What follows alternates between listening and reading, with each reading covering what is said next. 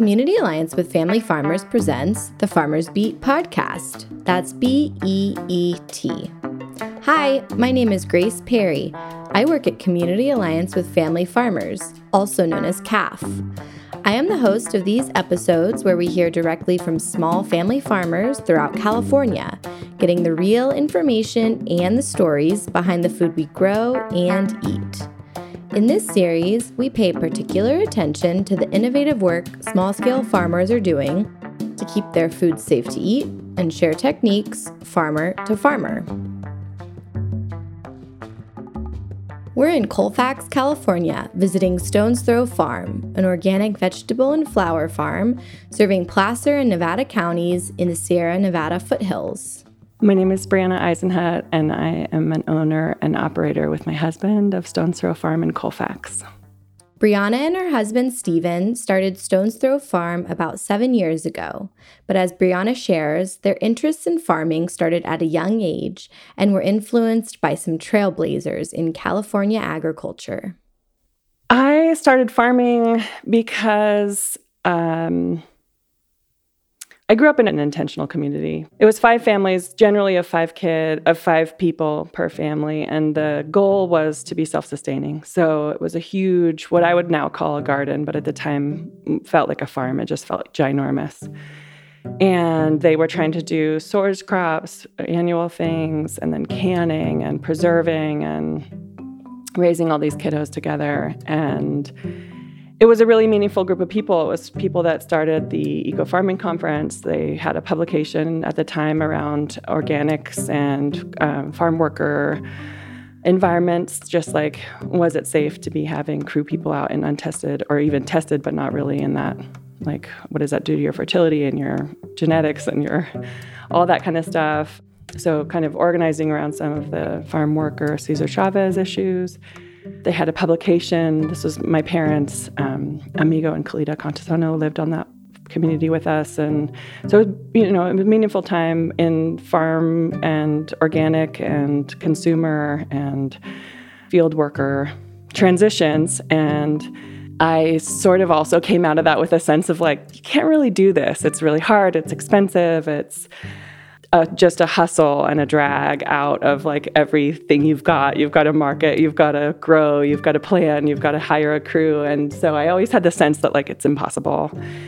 And my husband, Steven, grew up in the Central Valley doing monocropping more of in a traditional way. And when we met, we realized like we've been spending so much time running away from this thing. And we're both spending our weekends going home to do manual labor because it feels so good to build something or dig something. So when we met, Steven was like, we're on our 3rd date, I think. And he was like, this is really going well. I really like you, but you should know I'm going to abandon this city life and go back to be a farmer. And I was like, oh my God, I'm going with you. So that was the beginning. We came up and found this eventually and kind of took a leap of faith with each other and with this sort of secret passion. And it was the birth of Stones Throw. It was like looking into each other's eyes, like maybe together we can overcome these hurdles and like be farmers together. And so far, so good. Even though her return to farming was unplanned, you can hear Brianna's passion for farming as she describes her favorite part. I love the markers of the seasons and living outside. I have always been an outdoor person. And so when farming, that's what I love the most is like spending the winter really like senescing your own energy and making a plan and like reserving these sugars and starches and all this beautiful stuff in your like seed charting and your seed purchasing and you're sort of energetically like gearing up with this like burst of energy, and then it's like go time and it's like everything blasts and there's this abundance of green, and then it's so hot you almost want to die, but the tomatoes and peppers are coming on, and then like finally it's over and they finally all die and you go into fall and like have cold hardier plants that are just creeping along and making their little fruits, their flowers, or what have you, and the whole time you get to be outside. And then lately, of course, fire season is just like this whole other element. And, watching and observing, we always do field walks with the intention of seeing like, what are these changes, like heat temperature or increased daylight. What are they doing to our weed pressure? What are they doing to our seed loads and our weeds that are on our perimeters? And what are our pests doing? What are our plants doing? And I really love that. And then, of course, feeding myself fresh vegetables every day is not a problem either.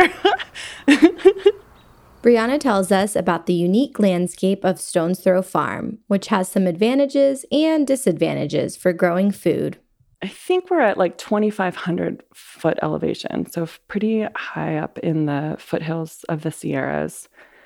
And we have this really unique topography where most of the farm land here are in former creek or former river valley beds where the sedimentation created flatlands between, in the canyons essentially of waterways.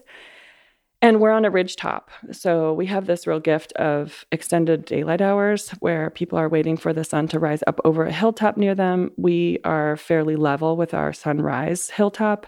And then we're above our sunset horizon line, I guess is how you would describe that. And that's been a real gift. It also sometimes really stresses me out because I feel like I should be really seizing the cheese on that. But that's sometimes hard to do. We're still in some ways just teenage farmers in, year 5 or season 5.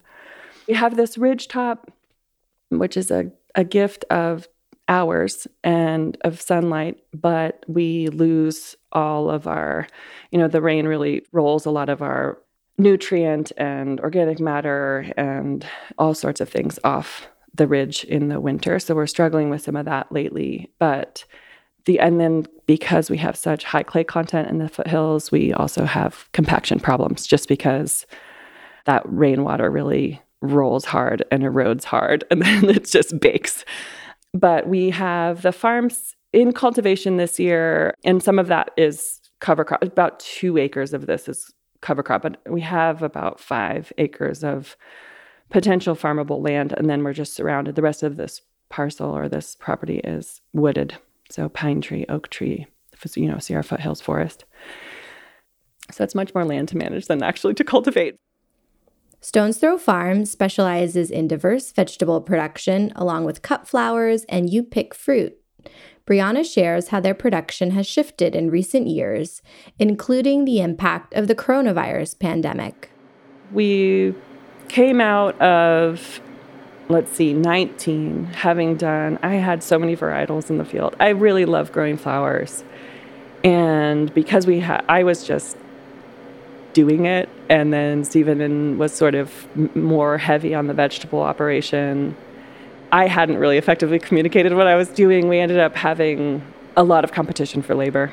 So we where I would need it and he would need it, and we'd be like, well, mine's really temperature sensitive, so I need everybody in the morning, or mine's really... We came out of 2019 realizing we had to make some shifts, and I needed to kind of rein in my compulsion to just sow a bazillion things because they looked interesting, or I wanted to try them again, or I wanted to try them a little differently. So we had decided to really winnow down the footprint of the flowers to what I really knew and loved and simplify.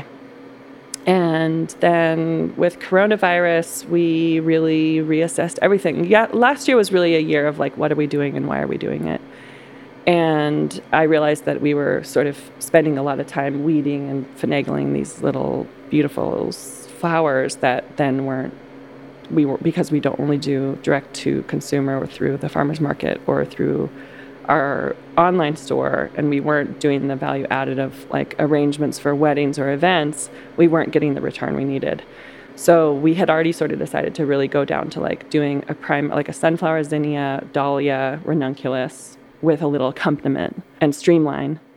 And then coronavirus happened, and we just did vegetables last year, with the exception of the dahlias that I had decided to try to perennialize slightly anyways, and then they grew. So we had those for sale. But other than that, we really didn't do flowers and did vegetables. So this year we're bringing black flowers. People really wanted them. And to my surprise, in hindsight, total not surprise, people really wanted to have flowers in their homes and have that beauty inside and have that contact with this experience of nature. The farm sells through multiple markets: wholesale, farmers market, an online store, and a CSA program, which present challenges and opportunities for their family.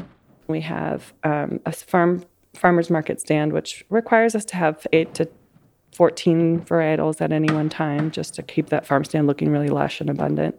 And then we started a CSA last year, which we're doing again. And that also requires to have about 8 to 12 things at any one given time to keep those boxes varied and interesting. But we also have wholesale contracts that are taking up a lot of the bed feet of salad mix and cut greens like arugula. And so we have competing interests. Our soil real estate is got, there's like higher bidders and lower bidders for what gets what.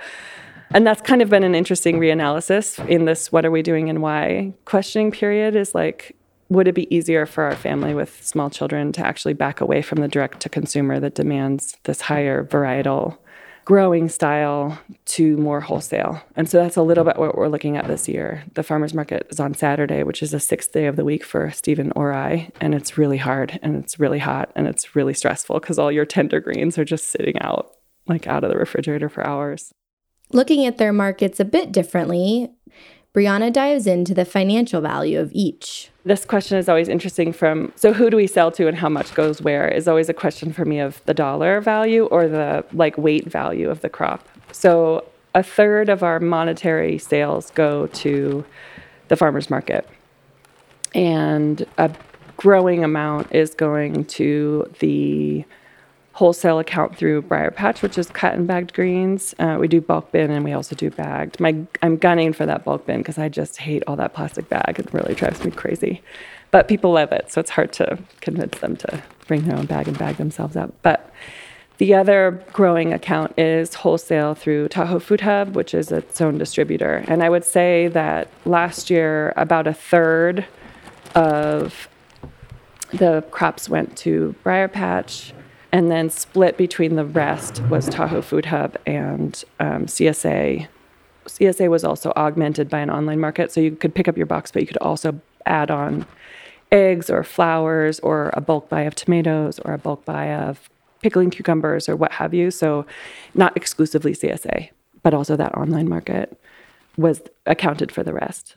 We're here to learn about the pack house at Stones Throw Farm. As Brianna shares, an intense weather event destroyed their original structure and led to the construction of their new and improved pack house. The little backstory to the pack shed 1.0 was that we just put wooden posts in the ground. We screwed bows, like hoop house bows, to them over the top. We stretched canvas and then had put down 18 inches of wood chip just to suppress dust, and we put little things on pallets whenever we could, and we leveled with 2x4 and cinder blocks. I mean, it's baby farmer or new farmer stuff where you don't have a lot of means to do it, and you just wrangle whatever materials you can find.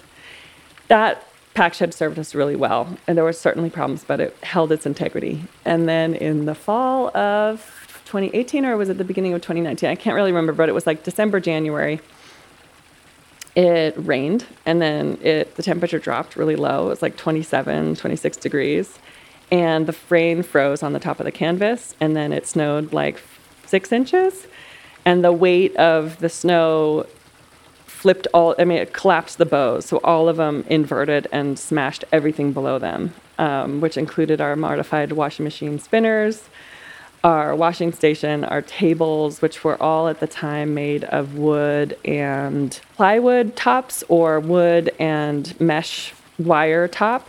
And everything was just gone. Our flower stem lopper was smashed into a L shape. I mean, it was incredible, the damage. And the one surviving thing was the Polaris, which is a little electric kind of golf cart vehicle. And by the grace of some sort of guardian angels, it just drove right out of there. Everything else was gone. And of course, we're under 6 inches of snow. And so it was getting out of there anything that was recoverable, turning off all the electrical. The refrigerators, the coolers were fortunately under more of a firm structure that was on the back. It was just a little animal barn, one of those prefab 3-walled things that you would put a goat in or something. They'd been out of use for 15 years before we got here, but they were still standing. So the coolers survived as well. But we had needed to unplug them. We needed to get all the food out of there. It was a mess, and it was really terrifying. but also a gift because it allowed us to re-examine what our goals were with the pack shed, what we were trying to achieve, what we needed to be closer to achieving. And while the time of year was really awful because it just rained and rained and rained and rained, and we needed to pour concrete, we needed to sink posts, and that project just went on for way too long. I mean, I don't think we really wrapped up that pack shed rebuild until the end of June into July of that following year. But it was great. We really spent some time trying to figure out how to do it to solve problems we'd been having and then rise to the level of being more intentional space that incorporated the knowledge that we'd acquired through workshops and through reading and conversation and questions. Through a series of Craigslist finds and fortuitous equipment purchases, Stones Throw Farm now uses stainless steel equipment in their pack house, an upgrade from their previous supplies made from wood. Brianna shares their most prized pieces of equipment and why they matter for reducing on-farm food safety risks. Just using Craigslist, we found stainless steel tables that were from a Jamba Juice that was being ripped out, and the guy was essentially would have paid us to come get them. It was a bit of a wait, and I just spent until the pack shed was really done. I just waited. I knew they were going to happen. I'd seen them come up before, and we didn't have the ability to go get them. We have more than we need stainless steel tables that are really easy to sanitize. They're really easy to move equipment around on. They're lovely to they stay cold. You can wipe the surfaces, and if a little salad mix falls out of a bag, you can just pick it up and put it, back. It's just, they're like such a relief from the sort of polyurethane plywood top tables we had been working with. And then my other treasured item is that we sprung for salad mix spinners, like industrial grade. And they have been immensely problematic, but they really dry. The greens, they really dry. The microgreens, they really dry. Like whatever you put in there, you can put heads of lettuce in there, which turned out to bruise them too much, but for our own personal use, they just spin in this nice way, and things are dry. So when you put them in a bag, you don't have that condensation buildup. You don't have the mucky moo at the bottom of the crate if you get to the last bin of the day and it's kind of swampy down there. We don't have that effect anymore, which is just like, I'm a worrier by nature. I'm also a contingency planner. So I'm always ready for like the worst. And that had been an ongoing worry for me, is that pooling of the condensation of the more wet greens that we were getting with the modified washing machines. And then that they would drip down to the bottom of the bin, and then it's just sitting there. That's been like, just due to stress relief, maybe it has been. Those machines are really my prized babies. I was looking for something called a greens machine, and I don't even know if those are still being made. Stephen and I we sprung for a couple of farm courses. He gave me Florette's workshop, and I gave him Never Sink Farm market gardener course. And they had on there, there's sometimes in the background you can see more of the pack shed, and I would pause and like zoom in and look. And somewhere in there, they had a discussion of this thing called a greens machine, which I'd never even heard of. But they're mostly designed for restaurants who are doing like a lot of mix or greens. And they just looked more like they have a stainless steel drop-in that you can properly sanitize. It's like the inside of the spinner is all sealed, clean, stainless steel. The little peg that you drop the basket on, same. So we can just spray it with our Sanidate, flip them upside down, dry them out really good while we're not using them. And it just feels right. Like it feels a little more streamlined for me as far as like taking a product from the field to a packaged state is just having a really clean space. So I was looking for that. I couldn't find it. And we ended up buying the Electrolux great salad mix spinners. We received one, and it had an earwig in the starter and it wouldn't start. And so they sent us another one, which they didn't realize was a refurbished one. And when we got it, we were like, this doesn't look new. And they were like, we're so sorry, we're going to send you another one. So they sent us 3 for the price of one, essentially. And we brought the other 2 down to like an industrial appliance mechanic or whatever you would call him. And he fixed the other 2 for us for like a couple $100. So kind of a win. We would never have bought 3 of them because they're really expensive, but they are lovely. They really work. They really spin out like all the moisture, sometimes a little too aggressively. Another game changer for Stone's Throw was adding a well-stocked hand washing station to a highly trafficked area, leading to greater use among their crew. So putting in like a really user-friendly hand washing station. So the way our pack shed works is that everything comes in dirty, including the human. So the greens come in on one side and they sort of go through like a horseshoe from like where a dirty bin is sitting, then a clean bin shouldn't go sit there. So hand washing station, then the bubbler and the tanks for washing, and then the spinners, and then, to the left of that is like all the bagging and the weighing and the binning. And we just put a hand washing station. Everybody walks right by it. There's no excuse not to use it. It's really easy. So we bought proper soap dispensers, and we buy hand soap in bulk, and we have paper towel dispenser because we were trying really hard to have, multiple use rags, but then they would all be dirty and people would just grab one out of the dirty because they needed to dry their, little things that just don't actually work about having a rag you're washing between uses. It's too much to track. So we have paper towel, a garbage bin, and then it goes straight into production. So if you're walking into the pack shed, you're walking right by it. It's really easy to use. The farm's investment in food-grade plastic bins and a reliable hose nozzle have also improved efficiencies and food safety. We have moved our bins from, we purchased food-grade plastic bins for storage and delivery, and then we bought sort of the cheapo harvest bins that they're only sitting in there for just a minute. And then we invested in like a proper hose nozzle that can blast off, organic material, chunky stuff off of our equipment or our storage bins. And it seems so simple, but it's a lot to wrap your mind around in the beginning. Over the years, Brianna switched from loosely using bleach and soap to clean their tools and equipment to investing in a product that works well for their operation and reliably removes microorganisms from surfaces. She shares candidly about their old method and how they adapted for greater peace of mind and lower food safety risks. Asked other farmers what they were doing, and people were mixing like a little bit of bleach and dish soap together and then scrubbing their bins and then hosing them off. And I never thought to ask what is that actually, what chemical concoction are you making when you do that? And is it doing its job? So we were doing a great job. We were scrubbing off all the chunky stuff. We were rinsing them off. We were leaving them out in the sun to dry. But we weren't actually sanitizing them properly. And we were making like a weird soap bleach swamp to mix. I don't even know what that was. So I had an opportunity to take a look at that and decided to invest in a product called Sanidate, which does a great job. It doesn't get everything under the sun, but it does, it happens to also kill coronavirus if it's that down. So it's like a win-win. And then really took a look at it needs to have a scrub that you are getting the chunky stuff off, and then needs to be sanitized. And that sanitization material, whatever it is, needs to sit on the bin and be left there. So we have a whole process of sanitizing bins in the morning, first thing while someone else is headed out to harvest, so that those are properly sitting and getting sanitized before they're getting filled.